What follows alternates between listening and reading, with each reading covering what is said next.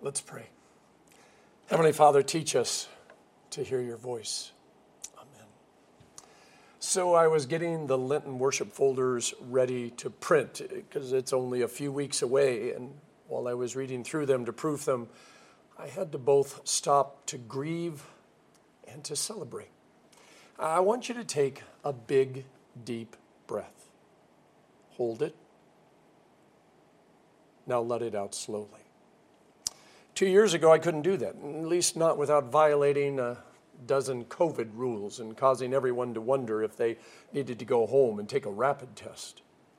We weren't allowed to sing. We had to wear masks. If someone coughed, we rapidly moved away. 1 year ago, we were able to sing a song, technically still violating the COVID rules, but pretty much everybody was okay with it.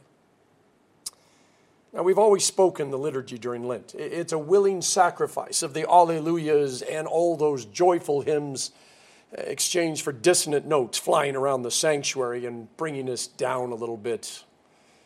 It's an intentional somberness. We give up the Alleluias and happy hymns, so when Lent is over and we leave the tomb and walking out, we see the sun rising, we hear God's amazing voice.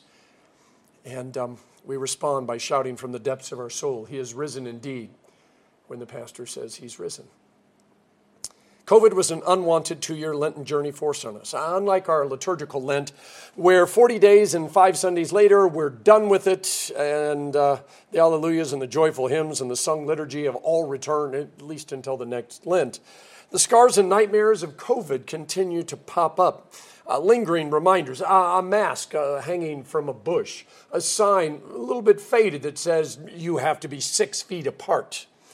Yeah, and a media that carefully notes the number of COVID cases and deaths each week, while seemingly being uncaring about those who are dying of cancer or heart disease or old age. You know, pastors have a strange privilege. We wander with people through their life, doing our best to connect their minutes and days and hours with their Savior. We remind them they're sinners, but we also get to joyfully proclaim that they are forgiven by God's amazing grace. We stand beside them when mortality and death rears their ugly heads.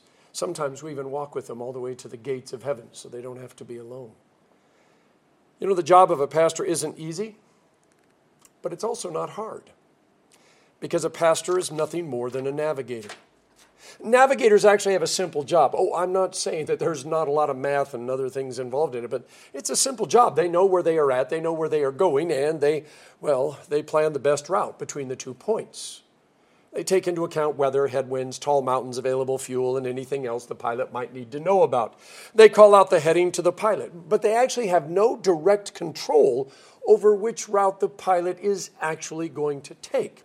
Navigators can only sit there. They're just along for the ride. Now, they might continue to say, you know, Captain, but they're just navigators. In the past months, a number of things have broken my heart. Oh, my heart is still beating, but it is definitely very broken. When marriages dissolve, when friends die, when people get sick, when children have their childhood stolen from them. If you have a heart, it has to break. I was reading St. Paul's letter to the church in Ephesus, and I got to the 5th chapter where he says, you know what? No one hates his own body, but cares and provides for it. Now, I hope all of you know that I do believe that the Bible is the inspired, inerrant Word of God, but I also know here Paul is wrong.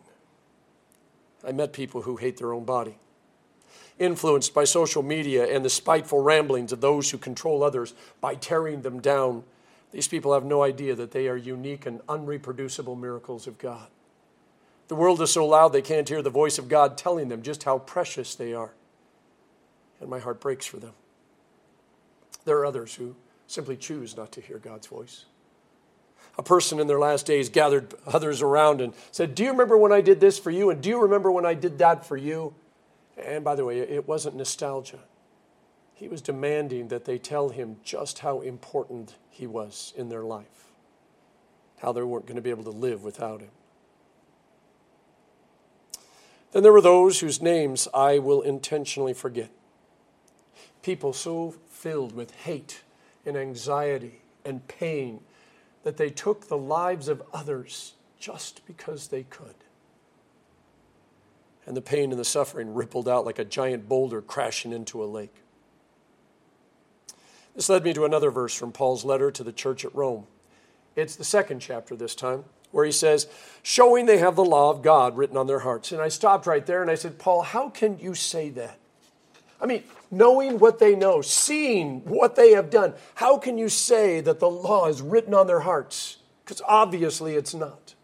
And Paul says, Mitch, if you'll let me finish, I'll tell you. And so Paul continues.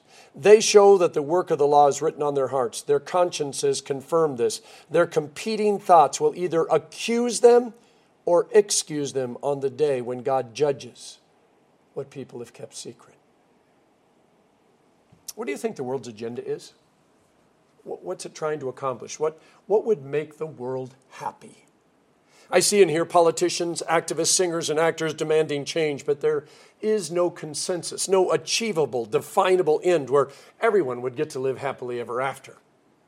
By the way, history shows humanity has actually achieved that which in the 1960s and 70s science and politics said would bring enlightenment, peace, and freedom to everyone.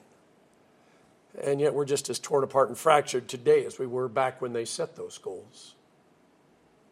Collectively, we are both in culture and we are culture. We're all part of something bigger than ourselves. And by the way, we cannot claim that we have no control over everything that's happening. See, Jesus points out in the gospel that the law remains the law. He didn't come to abolish it, but to fulfill it. And more importantly, to forgive us when we can't fulfill it. Being a follower of Jesus doesn't negate the law or cancel it. The law is still there, as ugly and terrible as it always has been. But it no longer has power over you because you can hear the voice of God proclaiming mercy and grace. So when you are in your last days, what will you think about? What will you dream about? What is it that you will miss the most? What would bring you comfort and what would cause you pain? Ever had flashes of your life, moments where you did the wrong thing, failures that were just extremely painful? These are the moments that you want to forget. These are the moments you want everyone to forget. And yet there they are, running across your brain like that song that you just can't get out of your head. There is no off switch, no delete button. We not only have to relive the moment, but we actually have to deal with all of those feelings again. Maybe I'm the only one that has them, but you know what? If any of you suffer through them, you know that they are so real, it's just like being there. In fact, for a time, we actually are there. I wish I could choose what moments flash before me. I mean, there are moments of fleeting glory where I would love to relive it in slow motion, reveling in the feeling of accomplishment. There are moments of tenderness and joy, like the birth of my children, that I would love to go back and experience again, and only this time pay a lot more attention. There are also moments I would like to edit, just slightly, so I could say the right thing, listen more, take a deep breath, and become the non-anxious presence in the room. But those moments are seemingly gone. Never have they come barreling through my brain accompanied by the feelings of joy and peace and fulfillment. No, they remain disturbingly just beyond my reach. Do you know what most people miss the most in their last days? Certain tastes and smells. The ability to use their hands and their feet without worrying about dropping something or falling. The ability to say something or remember something without doubting themselves. And almost everyone that I have stood by in their last days, they wish that they had known how precious and important all the moments that they rushed through were. I mean, they were so busy trying to get to what they thought was so important. The navigator called out the proper heading, but they knew better, so they chose to listen to their own voice. And now they wish, well, you understand. Sophocles said, I have no desire to suffer twice, in reality and then in retrospect, if that were only possible. But to be honest, that really is the power of the law. When was the last wedding you attended? I bring it up most because, at weddings, 1 Corinthians 13 gets read. They know the last part. These three remain, faith, hope, and love, but the greatest of these is love. And everybody goes, ah. But there's actually a few more verses before that. And the one where Paul says, if I speak human or angelic languages but do not have love, I am a sounding gong or a clanging cymbal. Now, I'm going to take some liberty with Paul's words, and I think that you will forgive me and understand. But first, let me set the stage with a quote from Dietrich Bonhoeffer. The most experienced psychologist or observer of human nature knows infinitely less of the human heart than the simplest Christian who lives beneath the cross of Jesus. The greatest psychological insight, ability, and experience cannot grasp this one thing: what sin is. Worldly wisdom knows what distress and weakness and failure are, but it does not know the godlessness of man. And so it also does not know that man is destroyed only by his sin and can be healed only by forgiveness. Whether we are in our last days remembering or suffering through one of those painful memory flashes running through our brain, or standing at a gaping hole in our life of our own making, if we do not have the love of God in our hearts, any attempt by someone to speak words of comfort, grace, mercy, or forgiveness are just going to be a sounding gong or a clanging cymbal. And if we entrust the stories of our pain and failure or a past that haunts us to someone who only knows the world's wisdom but nothing of God's love, any words they speak will come across as the sound of gongs or clanging cymbals, because they don't have the power to heal us. When Jesus was asked what the greatest commandment was, he didn't hesitate. He said, love the Lord your God with all your heart, mind, soul, and strength, and love your neighbor as yourself. Jesus teaches us that sin is simply the absence of love. Yeah, sin is simply the absence of love. And while that may be too much of a simplification, I think you understand. To love is to be willing to sacrifice of yourself for another, to give, even if you don't want to, even if it is painful, because you know it's the right thing to do. When the world, and by the way, sometimes us, demand that the law be abolished and forgotten, it is not because we have learned to love the Lord our God with even some of our heart, mind, soul, and strength, let alone all of it. And we certainly haven't learned to love our neighbor as ourselves. No, because if that were the case, then we would no longer need the law, because we would be practically perfect in every way. We also wouldn't need Jesus. No, if we wish to abolish the law, it is because we don't want to be reminded that we are always failing at loving God, failing at loving one another, failing at loving ourselves. That's the other side of gongs and clanging cymbals. We bang things and clang things so that we can't hear God's voice. We see his lips moving, and we assume he's yelling at us because we know what we've done. So we bang the gongs and clang the cymbals while yelling, I can't hear you. But you know, God's a loving God. And if he's telling us of our sin, if he is pointing out our failures, it is to save us, not condemn us. One of my absolute favorite verses comes from 2 Peter. Dear friends, don't let this one thing escape you. With the Lord, one day is like 1,000 years, and 1,000 years like one day. The Lord does not delay his promise, but is patient with you, not wanting anyone to perish, but everyone to come to repentance. Yeah, God loves you.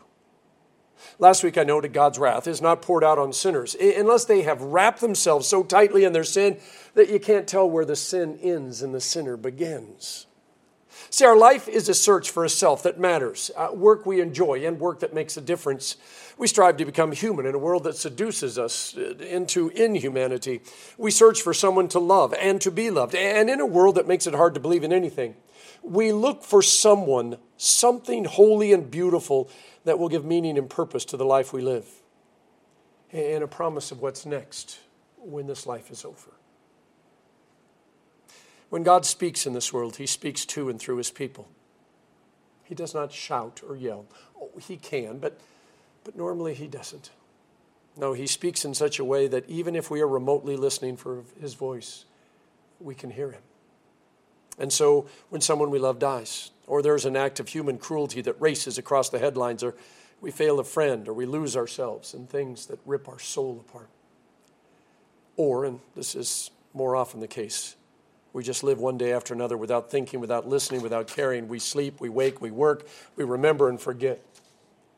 We have to remember that there is a truth beyond all of that which we must know, that in the thick and thin of it, God speaks. And he continues to speak. God is never silent. For we are his people, and he will not stop loving us or calling after us. Because the word God speaks is an incarnate word, a word made of flesh and blood and bone and breath. A word that calls the dead back to life, speaks healing to the afflicted, loves the unlovable, forgives the sinner, gives hope to the hopeless, we may struggle to hear it. I mean, we are so used to hearing what we want to hear, what we expect to hear, that we can become deaf to what we need to hear. But still, God speaks. And if we are listening at all, yearning and searching for his voice, we may find ourselves praying even the most simplest of prayers, the one that both begins and ends with, God, I need you.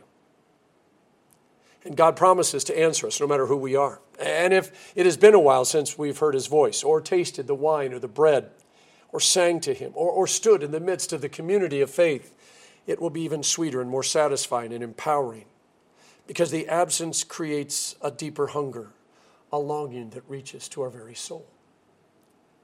More words from St. Paul. We have not received the spirit of the world, but the Spirit who comes from God, so that we may understand what has been freely given to us by God. So what did God give us? If you remember nothing else from this sermon, these are the words I want you to hold on to and cling to. You are loved. You are forgiven. You have purpose and meaning to your life. You are unique and unreproducible. You are never alone. And you matter. You really matter. The God who is powerful enough to create a universe with just a few words thought you were so important that he was willing to save you at a terrible cost to himself. And I'm not going to argue with God. That tells me how important you are in his sight, and reminds me how important you need to be to me as well. My greatest prayer is for you to know those things as well. In the name of the Father, and of the Son, and of the Holy Spirit. Amen. Would you share your faith with me in the words of the Nicene Creed?